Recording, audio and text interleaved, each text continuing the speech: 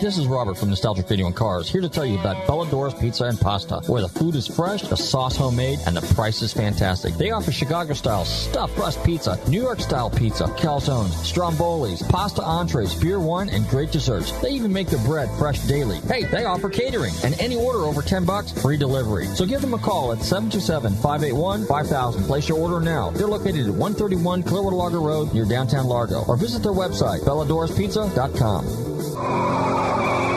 You may be owed some money. After 911 and 411, call 541. That's 727-541-1741. Call Gulfstream Motorsports for a diminished value report. Due to my 28 years experience in the auto salvage business, I'm very good with wrecks. So if your car's been involved in a wreck, call me for a diminished value report. Call 727-541-1741. You may be owed some money for the lost value of your repaired vehicle. And visit us at GulfstreamMotorsports.com. It's seldom that you find two kind of undiscovered great cars sitting in garages, the dust cover's taken off since the 80s. And that's what makes this so interesting. The deeper you look, you pull those covers off, and you find 1965 289 Cobra competition car with stage 3 engine with just 4,000 some miles on the odometer, and next to it is a 67 427 Cobra big block, and find out that it was a movie star, that it is the Cobra from the Gumball Rally.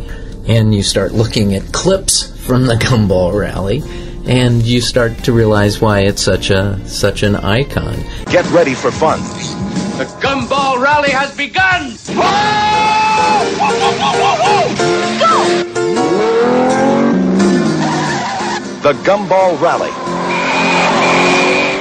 And here these two are sitting inches from each other, where they have sat keeping each other company, actually from the 70s. And the more you look at the story, the more interesting it becomes. Hi everybody, this is David Hobbs, racing driver and speed commentator, and you're listening to Nostalgic Radio and Cars.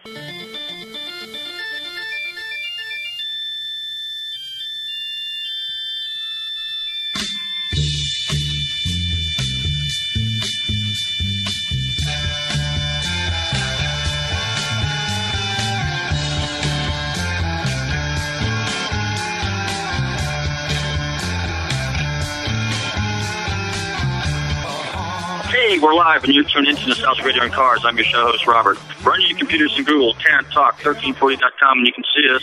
Actually, can't see us. You can hear us live here at the studios. Actually, not even the studios, because we're live in Scottsdale, Arizona. Yes, it's Scottsdale Car Week, and I am live at Gooding Car Auction. And let me tell you guys something. Talk about beautiful weather, no humidity. We're walking around in our T-shirts. It's a wonderful time. There's 6 auctions going on this week. It's absolutely insane with all the kind of car stuff that's going on here. You've got the Gooding auctions. You got the RM auctions. You got the Russo and Seal auctions. You got Silvers. You've got Bonham's auctions. You got Barrett Jackson. Did I name all 6 of them? I think that's pretty close. So anyway, we're doing the show live from Gooding's auctions. And I'm sitting here with one of the representatives, an automotive specialist from Gooding & Company. His name is Garth Cameras. Garth, welcome to Nostalgic Radio and Cars. And tell us a little bit about this fun, amazing car-filled week. Well, thanks for having me. We are really excited to be in Scottsdale again. This is our 7th annual Scottsdale sale. Each one has been a little better than the last. This one, I think, is going to be really a lot of fun. Because citywide, for those of you who have been here before, there's something for everyone. And even just here at the Gooding auction, I feel like we have something for everyone. We're definitely skewed to the high end of things. But what we really want is the finest example of every car, whether it's a Duesenberg or a TR6. We want the best one that we can possibly find to bring in to offer for sale. How many cars are you guys running this week? Just short of 120. Exactly the size we want. So typically the Gooding auctions, which I like a lot, and I've covered you guys before with Sports Car Market as an auction analysis, but it seems that you run between 100 and 125 cars. Is that kind of your comfort level as far as the overall layout of the auction? That's really right where we want to be, because our auction is spread over 2 days, this coming Friday and Saturday. And we like to keep the sale sessions to a more manageable length. See every car and you don't have, it goes by in no time, really. You come and see 60 lots, and it's a lot of fun. Okay, now, you're an automotive specialist. Tell us a little bit about what makes Garth an automotive specialist. Well, people think that this is a bit of a dream job. They say that it is, and I have to agree with them. I have my dream job.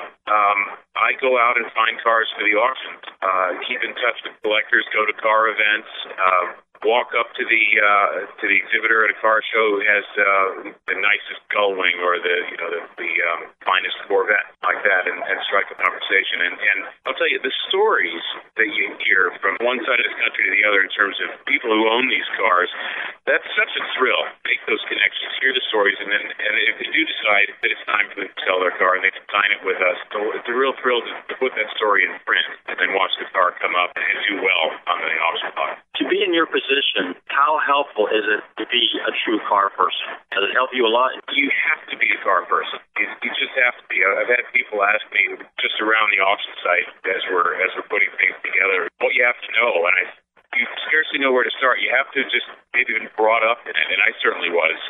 My dad's a car collector. I grew up born in the mid-'60s, and throughout the whole '70s, my dad was collecting cars. He really liked 300 SL gullwings, roadsters, and European plastic. You have to start somewhere, and then there were always some car books around, and I paid off with those, go spend hours and learn about lesser known marks, and you're always learning. Once you become a student of it, and I was when I was 5 years old, riding in a gullwing when you're 5 really kind of imprints itself on your DNA, and you just want to be around cars more and more. And that was certainly a galvanizing car for me. Let me just ask you a question, and myself being a car guy, and anybody outside of our little realm, our little world, may not relate to this, but would you say that when you go get next to a car, that a car kind of talks to you and has an attitude, you can kind of befriend it in some sort of mystical way, that the car will tell you a story and you can really get into it and you have this little bond, this little relationship? Does that make any sense? Have you ever experienced that? I really have, over and over, actually. One particular story comes to mind. I had a consignor some years ago, 3 or 4 years ago, for our Pebble Beach auction, had a Type 57 Bugatti that had been owned by Ettore Bugatti. We know that he drove it, and then the car went on to be a test car for some of their later models, and all of the factory test guys had spent time in the car, and the things that they had changed were still there. That car really spoke to me. It was there was a real presence to that car, and the consignor, who became a friend of mine, he saw it in me when we went to the hangar where the car was stored. He could tell that I was vexed by it, and just on any given day, I'll go see a collection, and this car that you can tell has a special story, and almost always it does, and the owner's all too happy to tell the story. You said earlier, we talked a little bit, you have some of your own projects. Tell about some of the cars that you're working on. Well, I was fortunate enough a year and a half ago to buy the car that got me into cars. In the early 70s, my dad bought a 59 Austin Healey 106 that had been pretty heavily modified, actually. The nose has changed to look a little bit like a cross between a 289 Cobra and a 250 Testarossa. So it extended out a little bit. The windshield was cut down, has Barani wire wheels on it, and it was campaigned pretty heavily on the show circuit in the early 70s. We owned it for just maybe a year and a half, 2 years, sold it, and I never, ever forgot it, and managed to track the guy down, and we sold it 37 years later, and I've now bought it back. Great story. It had not been driven since the late 70s, and every mile I put on it now is just a huge thrill, because there's nothing been changed on it. It's still exactly the car that it was, just a little crustier, which I don't mind at all. That's part of the story. That car cost me. Is it a BN or BT? It's a BN6. So it's considered, yes. Okay, that's good to have. Yeah. Now, tell us a little bit about what you do in between auctions. You had mentioned that you go around, you go to car shows, you go to other events, and you kind of network a little bit. So is your job primarily to kind of find cars that are basically candidates to be here at Gooding's auction? Absolutely. That's one of my favorite questions. What do you guys do between auctions? I always get a kick out of that. They're thinking that, well, we're traveling to the sales site and we're learning what we have in the auction. Same day they are. But in fact, we've spent the last several months pulling these cars into the auction one by one, researching their histories and speaking with the owners and then photographing each car, writing about each car, proofreading all of that, publishing a catalog. That fills the time between auctions, and we really have a ball doing it. Every single person who works for Gooding & Company really enjoys what they do, and I think it shows in all areas. So basically, just that interval between auctions is really a full-time job. Oh, absolutely. Every day we're speaking with someone who has an exquisitely restored XK122 or an 8C2300 Alpha Zagato. There's really never a dull moment. You don't know what call is coming next or what side road you're gonna take on a trip. See a few people you know, and then you know you're gonna meet a few people you don't know. All right, a question I have, and I run into this myself as an appraiser, is you can't know everything about every car. So how much research do you have to do before you go look at each car? I mean, now that you've been doing this for a while, obviously you're seasoned to some extent, but would it be fair to say that you've got to take some time on your own to kind of research these cars so you yourself know what you're looking for? Or do you actually go and from the outside bring in experts to go along with you to look at those cars individually before you make the decision to represent them and so forth? Well, there are marked experts out there, and we do consult with them generally on the specific history of a car that we're looking at by the chassis. Where's this car been? What competition history does it have? Who drove it? How well did they do? And how much of that car that went around the track is still there? Or am I going to see when I arrive at the airport and drive to the house? How much of that original historic car is still there? And that's fairly well known, and that's where the research comes in, where we're photographing numbers on transmissions and rear end. But cars that have a thick file of history and correspondence and invoices, that's always a lot of fun. You wind up uncovering things that sometimes happily, sometimes surprising. But each car is its own journey. What do you think? As far as the market, for example, some amazing prices, some overwhelming prices have been paid for cars here in the last 6 to 8 months. Share some of your thoughts on that. Well, I think it's a strong market, a very strong market, and we see a lot of new collectors coming, and they have advisors who have been in the hobby for a long, long time. There's a pretty steep learning curve, like we talked about a minute ago. They'll come in and look at a select group of cars, maybe they've chosen in conjunction with their advisor, and they'll come in and have a close look. But we see a lot of enthusiasm and new enthusiasm coming in, and they're not making any more of these cars. And the more collectors there are, the fewer there are to go around. Cars at the very high end, the Ferrari 250 short wheelbase alloy competition car with all of its original parts, having been driven at all the right races, podium finishes. You know, there are very few of those cars, and they are very highly fought over when they do come for sale. And I don't see that changing. The cars have established themselves as very valuable assets. Better the history, the more valuable the car. Do you find that the new buyers that are coming in, and some of these people paying these amazing prices, do you find that they're real car enthusiasts, or do you find that maybe some of them might be speculators and they might be looking at it from an investment perspective? I mean, what are your thoughts on that? What's been your experiences? I think there are definitely quite a number of both. Okay. In terms of collectors coming in. I think that Gooding & Company tends to attract real enthusiasts. We are enthusiasts ourselves, but we know that some cars are sold in terms of investment first, but I think that's the rarity. I think that these are real enthusiasts who obviously have to keep an eye on what they think is going to happen with the values, but cars first, and then we really like to see them. What do you think sets Gooding apart from, let's say, your competitors?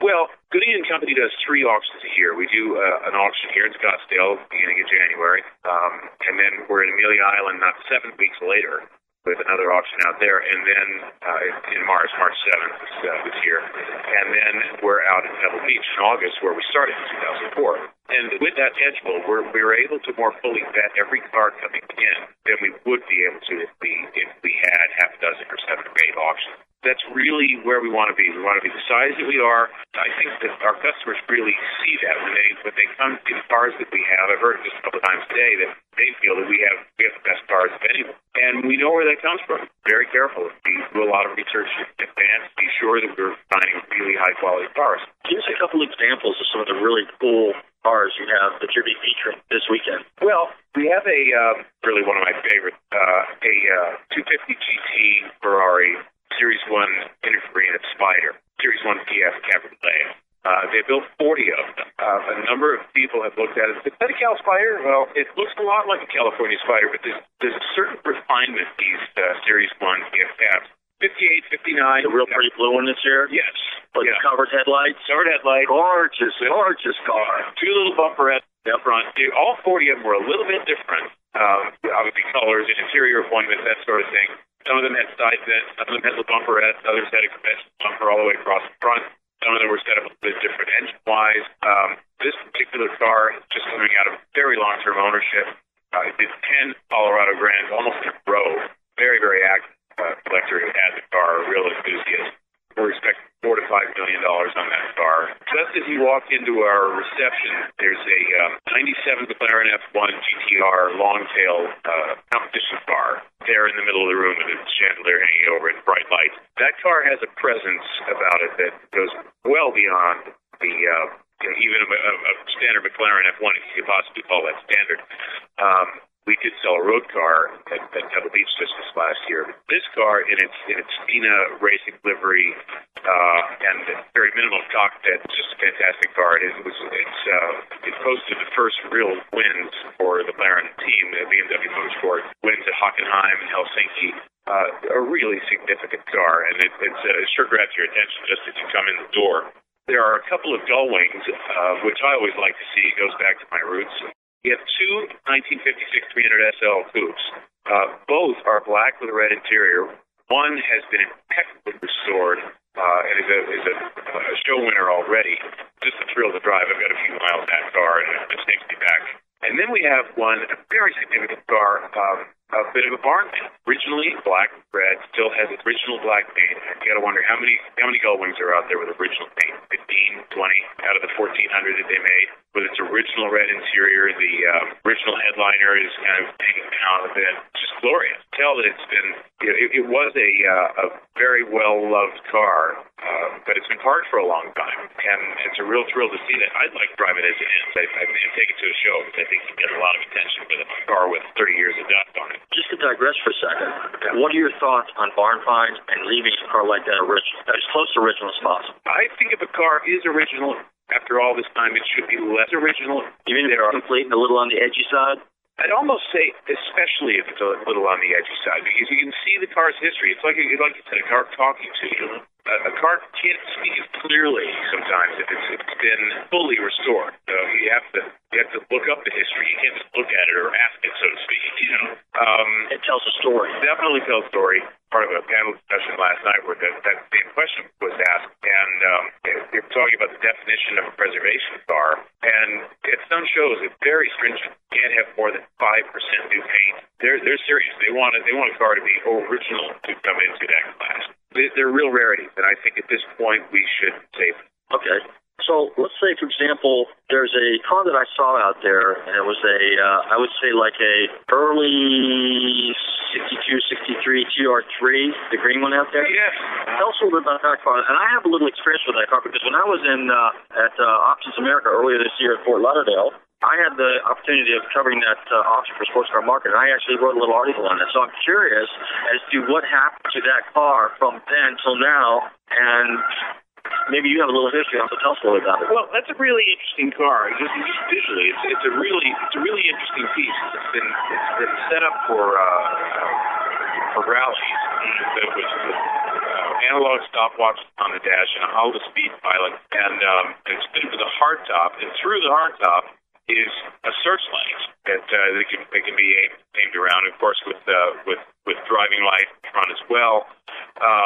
So it's built in homage to the cars that ran RAC rallies and in the colors of the original Works rally team. We looked at it and just thought that's a really unique piece. What do you think the car will do? What's the Well, we have it estimated at $55,000 to $75,000. It will sell to the highest bidder. We find that the cars that are offered without reserve, we think probably sell a good bit higher quite often. Let me just share a little subject with you on that particular car. I had the good fortune of talking to the owner, and he was very proud of that car. He was a British car collector and builder. And he built that car with the intention to replicate the rally car, as you stated. Yes. So, having said that, the car technically would have a theme, correct? A rally car. It's got kind of a theme to it, just kind of like a road race car or a drag car. There's like a theme to it, okay? So it's kind of a recreation of the way. Do you feel that theme cars, a car that replicates a drag car, replicates a road race car, replicates a rally car, do you think those cars create an unusual interest to buyers because they're different? I think so. I think there's a real there's a group out there that really appreciates that sort of thing. And if you're going to take a car to a show, it's nice to stand out and have a story of why it's. In this particular case, it was built like in the colors of the Works Rally team, and there's a lot to that. That's going to draw a crowd, and it's about the experience of being on the lawn with your car on the day and the conversations you have. You'll win a trophy and you'll take the trophy home and appreciate it, but you're going to remember taking part in the show really more than anything. When you have a car that has a story that a lot of people are going to ask you about, you're going to meet some interesting people yourself. And that's a lot of crux of the hobby. Car by car, event by event, just out having fun with like-minded people. Super. Well, Garth, I want to thank you for taking a few moments to share with us and our listeners here at Nostalgic Radio on Cars. I know you've got some work to do. We are going to take a commercial break here. Cedric, how are we doing on time? We're only about the halfway point. Okay, super. I'll tell you what to do. Let's go to a song. Let's play that really cool Beatles song. How about Can't Buy Me Love, since we're talking about cars. And then I'm going to bring on a really cool English gentleman to share some amazing stories with us and his experiences here at Gooding Auction. So, hey, you tune in to Nostalgic Radio on Cars, and we will be right back. Hey, this is Wayne Carini from Chasing Classic Cars, and you're listening to Nostalgic Radio and Cars. Can't buy me love, love.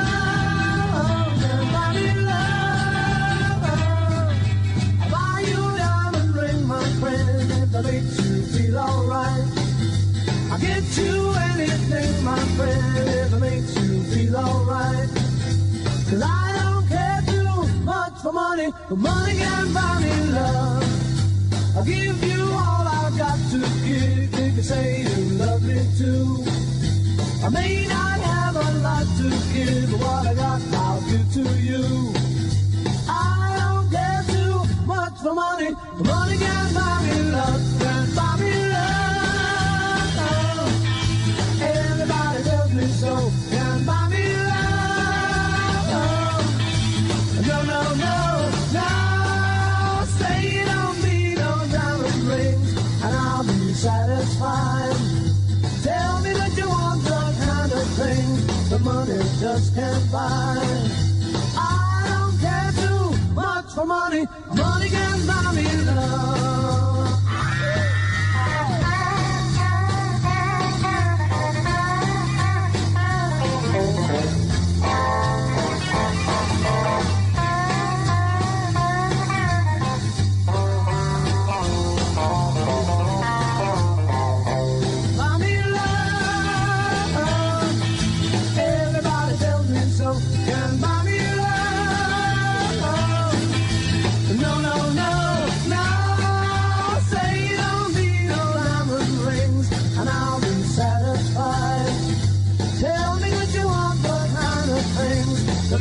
Just can't buy.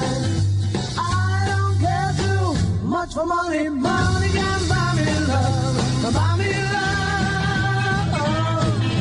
Love. Buy me love.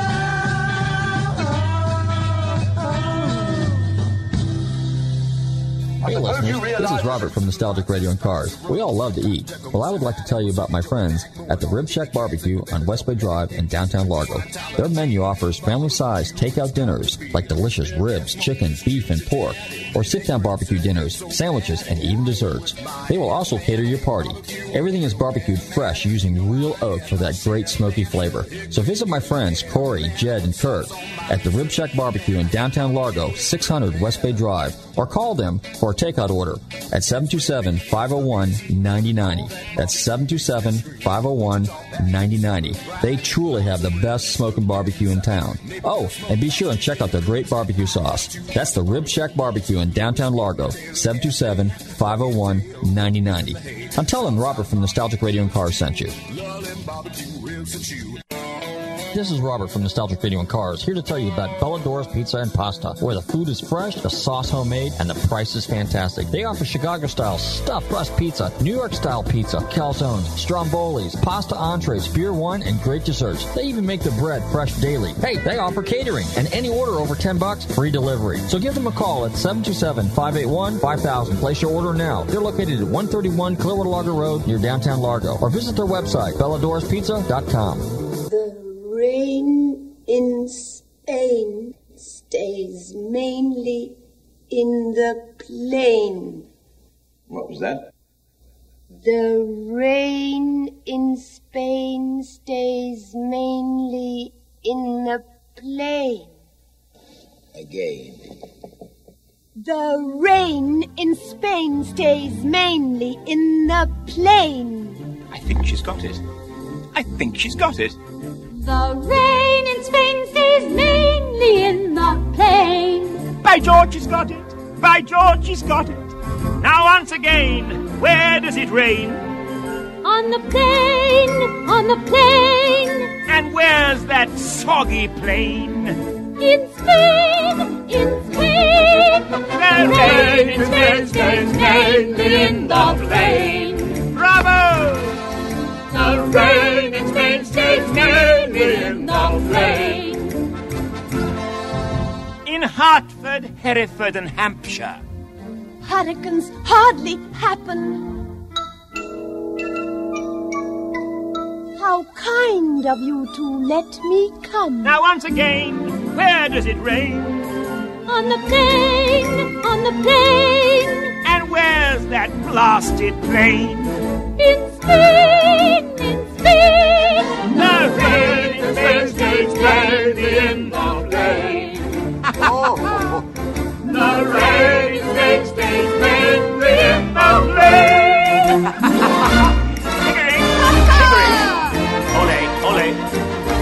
Ole, ole. Oh, oh, oh.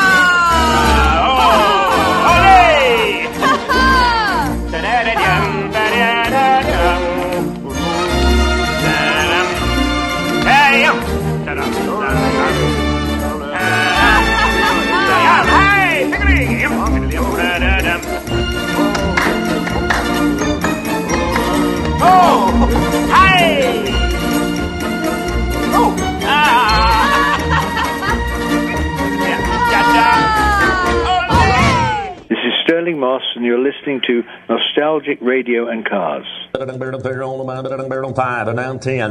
fired out of it, 10 down 15, on my bit on 15, I bet on 15, 20, I bet on 15, bet on 20, down 5, on 30, and 30, and 30, 25, on 30. Hey, we're back. You're tuning into Nostalgic Radio and Cars, and we are live here in Scottsdale, Arizona. And I'm sitting here, I'm at Gooding Auction in Scottsdale, Arizona, and I'm delighted to welcome to the show my next guest. He's got classic British wit. Charlie Ross, the amazing auctioneer, well known worldwide for Gooding Auctions. How are you doing this evening, Charlie? What an intro. I must say, I'm flattered. I'm doing well, thank you. Very well indeed, yeah. So, you're back in the States? Good to be on here. It feels like home now, you know. Yeah. The sun is shining. It's like being back in London. So tell us a little bit about Charlie Ross. What does Charlie Ross think about Gooding Auction? And you've been with them for how many years now? Well, it's 10 years. So last year was the 10th anniversary of Gooding & Company. So I've been doing auctions for 10 years for David Gooding. And we've had several auctions a year over that period. And I have to say I've been the lucky chap to auction every single one of those cars. And I think we're about to touch $1 billion. So amazing. It's been quite remarkable for me. It's been a complete life change for me, a career change I couldn't have ever envisaged. You know, I started off in England selling all sorts of bits and bobs, and I end up here selling millions of dollars of cars, and it's just so exciting, I can't tell you. But, you know, I have to congratulate David Gooding because he's done an amazing job at the auction. But you have become the face of Gooding. Well, some people tell me that, and I'm very flattered to have that tag attached to me, really, because when I first came here, and I was really rather terrified. I don't think David knew when he employed me, and he'd certainly never seen me in the flesh, live, auctioning. So it was a brave step by David to take, to get this chap from the sticks of England, flying over here. I didn't tell him at the time. I'd never been to America before. Really? Let alone California. So I just bit the bullet, picked up my suitcase, flew out to California and thought, this is something else. Kept pinching myself. Is this true? Came into this wonderful marquee, came to Pebble Beach. There were these amazing cars. And one of the cars in that very first sale was the Duesenberg Mormon Meteor. It's become a very famous car. And it sold for over $4 million. I don't think I'd sold anything for. I'd certainly never sold anything for $1 million, $500,000, or even 100,000. So, I mean, it was quite a step for me. And the thing I found most difficult when I started coming over here was using the word dollars, because I'd spent my life selling things in pounds. And I do remember, I think at the time, the exchange rate was about 2 to 1. So $2 to the pound. And I remember, and fortunately, most people that attend the Gooding auctions have a fantastic sense of humor. And I remember selling a car, and I got to about $240,000, and I was going for the first time at $240,000, for the second time at $240,000, for the third and the last time at £240,000. I said pounds instead of dollars. This guy stood up and he said, "Excuse me, sir, you just doubled my bid." Excuse the American accent. When the English try to do an American accent, it's always Texas. Well, now let me ask you a question. You did that first auction. You sold the car for $4 million. Yeah. What was going through your mind? And did you have to change your demeanor? I mean, was it a shock to you? I mean, how did you respond to that? Or were you just cool, calm, collected, and just rolled with it? It's quite interesting. I'd like to think I gave the aura of being cool, calm, and collected, but just using the word million was really quite exciting. But the fortunate thing, we had a golden situation for an auctioneer of quite a flamboyant guy in the room bidding for it. And everybody could see him because he was walking around the room whilst doing his bidding. So that made it visually quite exciting. And the other bidder was on a telephone. So there was automatically a feeling in the room as, we want the guy that we can see to buy this car. And there was almost a visible, when somebody bid on the telephone, 3.7, and I get the chap in the room, 3.8, 3.8, 3.8, yeah, 3.8, and everybody cheered. And then 3.9, we're back on the phone, because it was an anonymous buyer on the phone, and people love to see the guy that's doing the business. So actually, the situation took care of itself. So although I love doing it, I think probably anybody could have sold that, but don't tell David. No, we want that to be our secret. All right, well, let me ask you this now. Yeah. When you did that, and as you got the room, everybody's in the same spirit. Everybody's chanting. Do you really think, well, maybe I should say it like this, it appears that it actually forces people to pay more than perhaps they would have because they're caught up in the moment. But still, like you said once before, it's such a rare and unique car. Yeah. It doesn't matter. Yeah. What are your thoughts? My thoughts are that I'm employed to get that extra bid out of somebody. If somebody's walking into the tent and they have a ceiling of $1 million, my job is to get them to bid $1.1 million or $1.2 million. My lines are, you come to buy the car. You don't want to go home and sit at home thinking, I'm underbidder on this car. Somebody else has bought the car. Why did I go to Gooding & Company? I went there to buy the car. What have I done? I haven't bought the car. Well, for goodness sake, get on with it and buy the car, is my view. Obviously, there has to be a ceiling somewhere. But I do think the atmosphere can help. You've got to be a pretty hard-nosed person not to get involved with some of the atmosphere. I think it's quite a lot of people like to bid on the telephone because, of course, they can be in their own little isolated room at home, turn off the screen, and have their own cool, calculated way of saying, this is what I'm going up to. No more, no more. Now, a good person on the telephone can possibly say, now, come on, sir. One more. You can do one more, can't you? And that might work. Well, it's much easier for me if I can see the person. You're enjoying your gin and tonic. Would you like a cup of coffee afterwards? shall we have a chat about this? Think about it. Have a bit of popcorn. Come on. You want this car. And you know, the hand goes off again. Absolutely. You know, the hand goes off again. You do such an amazing job. And I've got to tell you, I've actually watched other people at other auctions, not to mention any names. But you know what? They try to emulate you. And some auctions have actually hired guys to emulate you. That's got to be flattering to you. Well, that's hugely flattering. I didn't know that had happened. I do know that people have sat in the back of the room making notes, but I didn't know what sort of notes they were making. But it might be about the way I do it. But I would say this to any auctioneer starting out: don't try and copy anybody, because anything second-hand is never going to be as good as your own material. Now, if I come up with a witty line, okay, it's witty for me, it might be witty for the people in the room. It is not going to be the same if it is replicated by somebody else. And I feel strongly about that. And I like to see people with their own style on the rostrum, whether they be American, whether they be English, whether they be French, Italian, whatever. Stamp your own authority as an auctioneer and run with it. And people will warm to that. As I've said before, anything second-hand and regurgitated is never going to sound the same. Same holds true for cars. Yeah. You're selling original one-off cars with certain provenance that was established features, let's say, for example, by those cars, by the designers, by the builders. The original. You're original. Well, it is easier, I think, strangely, the older you get. I think you get a certain confidence that comes with age, provided you don't get too old and start losing it, because it's quite a mathematical challenge while you're going along there. You know, fortunately, with high-value cars, we are probably selling 14, 15, 16 lots an hour. You know, sometimes when I'm selling furniture or works of art, I can be selling 100, 150, at times 200 lots an hour. And working out the mathematics as you go along, a lot of people don't realize what you have on the rostrum with you. You know, you have a huge amount of information. You obviously have what the car is. You have the lot number. You have who owns the car, which you are party to. Now, the owner might be in the room. You have a reserve price. You might have a discretion on that reserve price. It might be 10%, it might be 5%.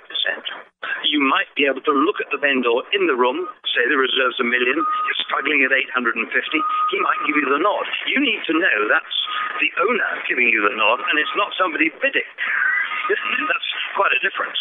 You also will probably have telephone bids on the car in question. So you have to look at the telephones and make sure that they have connected with their potential buyer. You also might well have commission bids, absentee bids, which are bids from people that can't attend the auction and leave you a price up to which you can go. You don't start at that figure. You know, if we have a car reserved that's $500,000, you leave me a bid of $1 million. If nobody bids more than $500,000, it's your car. I would hope, you know, and that's fair enough. It's your expertise that values it at $1 million, not $500,000, which perhaps we valued it at. Would you say, in the 10 years that you've been working with bidding, have you contributed some of your ideas that you've seen in terms, like from your position sitting up there auctioning the cars, have you made any changes, implemented anything that would make the auction process a little bit better while you're up there, short of your personality and wit? That's interesting. I think they are, by and large, ahead of me in that regard. So we've had one or two things. I do have, nowadays, and I think other auctioneers do, a small monitor in front of me, which monitors the bidding. In the old days, you usually had a clerk next to you who wrote down the bids as you went along. Now, that's fine if you've got somebody next to you and you can refer back to the bid. Quite difficult if you're at $165,000 to then have a little bit of banter with somebody in the room. Say, do you want to go to 107? Do you want a next bid? Do you want a next bid? Do you like this card? And then you think, hang on, where was the bid? 165. You used to look at your clerk. Of course, all the figures are up behind me in dollars and yen and pounds and lira, and was lira, now euros, of course.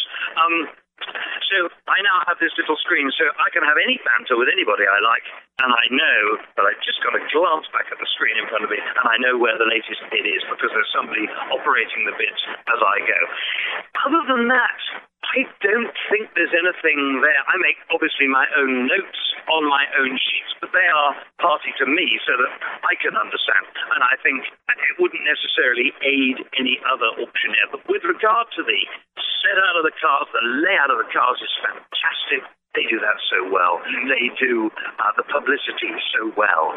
They do the catering, the food, all the things that go with looking after their clients, the vendors, the seating plans.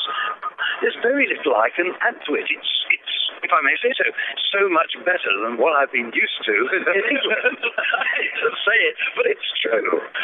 Now, are you often surprised at some of the numbers? So let's just say, for example, like this is a Scottsdale auction. Yes. So let's just say like last year. Last year, Scottsdale generally sets the tone for the rest of the year. Yes. So now you've got Amelia Island and she's less than 2 months. Yeah. And then you've got Monterey about 4 months down the road, 5 months from there. So now I can honestly say myself, I've seen cars here, let's just say do $3 million. Yeah. I've seen them in Amelia do 3.5 to 4. Yes. And then by the time midway through the year, it hits Monterey, the same cars close to $10 million. Yeah. I mean, maybe exaggerating the numbers a little bit, but they're significant. Does that just surprise the living daylights out of you sometimes? Yes, I mean, individual cars do, because you can never, what did Churchill once say? Never trust an expert. Okay. I love that line. Never trust an expert. But, of course, we trust the experts implicitly. But invariably, they will look at a car, they'll put a hard-nosed valuation on it, and they'll tell you what the car is worth. Like a Monet painting, or a Bugatti piece of furniture, or a Constable painting, or a bit of jewelry by a well-known maker. It's all based on precedent. What did the last one make? But as you so rightly pointed out here, no two cars are the same. They might have the same year of manufacture. They might have broadly the same color. They've got the same engine type. But it's not the same engine, is it? Each one is different. And when you get a car that flies, of course, it's the golden situation of two people that want that car. And people will say to me, you paid too much for that car. What is too much for that car? If somebody has the money and they want the car, it's no good if it's a blue car then saying, well, hang on, there's a yellow one down the road, which is cheaper. He doesn't want the yellow one. He doesn't want the 2.5 litre. He wants the 3.5 litre. He doesn't want the 1957. He wants the 1958. And so I think, yes, we do get surprises, but there's a reason. I think you get very few people that just simply throw money at it for the sake of it. Most of them are pretty wise about their collecting, in my experience. So now, let's talk about Charlie Ross. Who is Charlie Ross? And where does Charlie Ross come from? What's your background? Yeah. And what got you into the auction? Well, pure chance. Charlie Ross was born in a little town called Aylesbury in Buckinghamshire in England. Charlie Ross went to school. Charlie Ross was no academic. Exams and Charlie Ross were not at one with one another. Charlie Ross had a very successful uncle who was a dentist, president of the International Dental Federation. Charlie Ross liked his surgery in London. Charlie Ross thought being a dentist would be just the bee's knees. Charlie Ross failed his exams. Charlie Ross needed to do something. So I literally left school, joined a firm of estate agents and auctioneers in the wonderful old days when the firm of estate agents and auctioneers sold everything. They sold your house, they sold your car, they sold your furniture, they sold your land, they sold your cattle. They did the whole lot. Nowadays it's been diversified and you get specialists in each field. So I joined this firm and incidentally the guy that employed me was a collector of cars. But it wasn't until much later in my career that I realized, I had a bit of a love for cars and would end up selling wonderful cars. And on my very, very first day at work, he took me out and I assumed we were going to value a house, survey a house. No. We're going to pick up the P2. I didn't know what a P2 was. We drove to Newport Pagnell, famous, of course, for the Aston Martin motor car. And he put me in this Aston Martin DB4. Well, I'd got an old minivan at the time, which normally wouldn't start, and if it did, it didn't go for far, and he took me in this Aston Martin DB4 to pick up the P2. The P2 was a Rolls-Royce Phantom 2. Well, I'd never seen a Rolls-Royce. I'd never sat in a Rolls-Royce or an Aston Martin. When he got me there, and I was to collect this car with him. He realized he'd made a bit of a blunder because this 18-year-old had to drive one of these cars back to the office. So he came up with the cunning wheeze of, look, I'll drive the Rolls-Royce back, and you follow in the Aston Martin, knowing that the Rolls wouldn't go faster than 50, and so I wouldn't be able to. Well, I was naughty enough to stall at the first set of lights, wait for 5 minutes, and then give it large in the Aston Martin. Anyway, that's not how I started auctioning. They had a market in Bletchley, and believe it or not, my first ever auction was of chickens. Pens of chicken pens with about 4 or 5 chickens. Yep. And these chickens were being sold by the pen. And I distinctly remember the prices. You know, in those days, pre-decimal, we had pounds, shillings, and pence. You probably wouldn't know about pounds, shillings, and pence, would you? Well, I actually was in England many years ago, so I was... You're old enough for that? You're not too young for that sort of thing. No, I'm in my 50s. Well, pounds, shillings, and pence. And these were making 3 shillings and 6pence or 3 shillings and 9pence per pen. And I was obviously quite good at selling chickens because they promoted me to turkeys quite soon. So I can remember selling something like 763 turkeys on one day, individually, the week before Christmas. And then they had an antique sale room, so I went into the sale room there, and that's when I really got the love for Georgian furniture, silver, paintings, glass, china, and that's where my love is, particularly Georgian furniture and Victorian furniture. And so some years after that, I started my own auction room in Woburn, Bedfordshire, in the middle of England, the seat of the Duke of Bedford, and my old sale room used to be the old town hall, wonderful, quintessentially English building in predominantly Georgian market town, and I ran that sale room for 25 years, having the most wonderful, wonderful time. Clearing houses, going up into lofts, finding exciting, opening a shoebox and finding a piece of porcelain from the 18th century, which made a lot of money. I just got too busy, what are we talking, 6-7 years ago, I just got too busy doing David's sales, doing other sales. I do a huge amount of charity auctions. I do Russian art auctions in London, and the time came really to sell the sale room. So I sold the sale room. Somebody thankfully wanted it. It wasn't a big cash cow, I can tell you. It was more hard work than anything else, but it was good fun. Somebody's taken it over, and I now act purely as a freelance auctioneer throughout the world. How many auctions a year do you do? Probably 100. 100? Yeah. What's the extent of your travel? I've just come from Australia. Now, that was largely holiday, but I did do a charity auction for Shane Warne. You wouldn't have heard of over here, I don't think, but he's about the most famous Australian cricketer of all time, and more famous recently for going out with Elizabeth Hurley, who no doubt you will have heard of. Unfortunately, they've split up, but she and he invited me out to Melbourne to do their charity auction. He has a foundation out there, the Shane Warne Foundation. So I was able to build that in. Next month, I'm going to Cape Town, South Africa, to do a fine art sale, which I'm hugely looking forward to. I love Cape Town as a city. The rest of my sales tend to be England-based. I go to Monaco every year to do a charity auction, just on the Friday before the Monaco Grand Prix. They have a fashion show, and the auction is done outside, around the pool in the harbour there. That's pretty cool for an Englishman. I can imagine. I know where you're going. Yeah. And scenery. Yeah, a lot of scenery. Yeah. And as I've said, I do a lot of charity auctions nowadays. I do Elton John's White Time Tiara Ball, which is his big ball every year, which is hugely exciting and raises billions every year. And a lot of auctions like that. It's not to say I don't do tiny auctions at home for the local church, for the local operatic society. I'm involved with my wife in the Oxford Operatic Society, so we sing in shows and things. So when I have a bit of spare time... You sing? I do. In a choir? I do. Yes, we sing in a small chamber choir, which we sing in at weddings and, or sadly, funerals occasionally.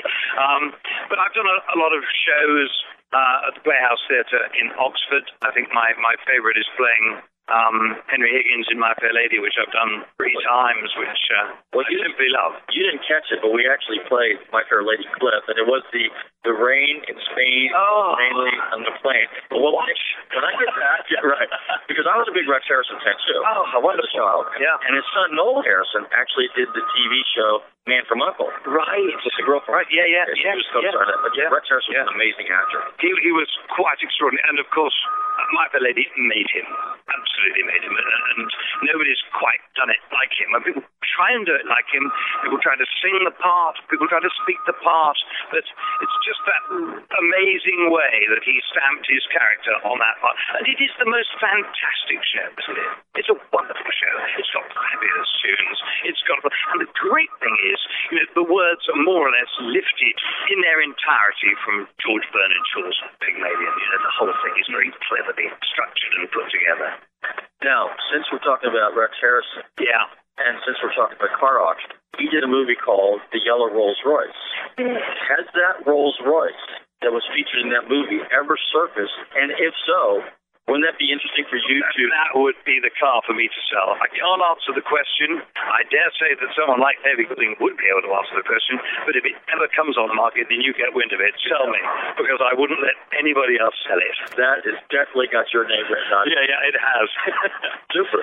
So what do you do for, besides choirs, and now do you collect anything? I don't. It's an interesting question, that. Now, people have always said to me, in my sale room days, what's been the cheapest things that you've sold? And surely if something's going cheap, you want to buy it.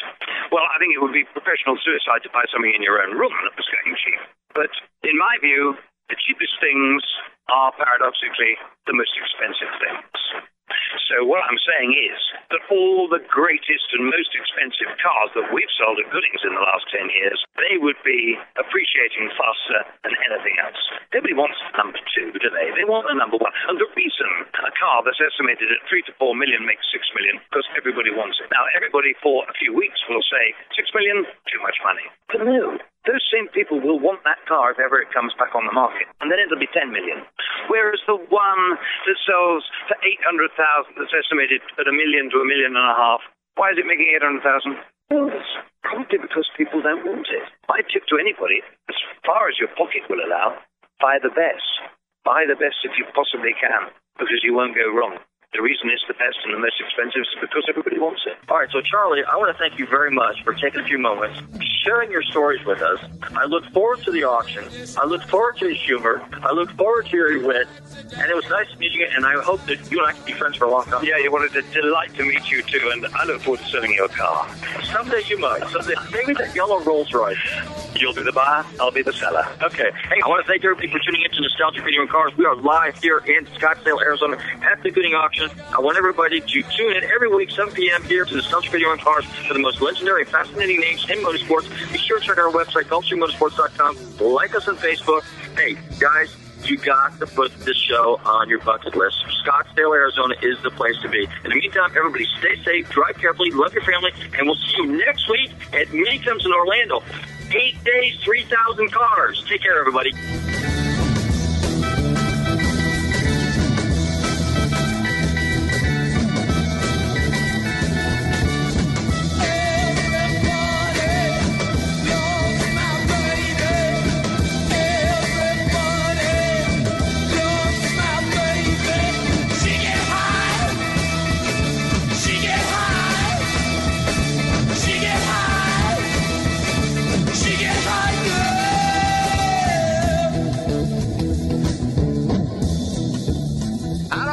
Telling tales out of school, but there's a feller in there who'll pay you $10 if you sing into his can. Downtown Dave. I'm not here to make a record, you dumb cracker.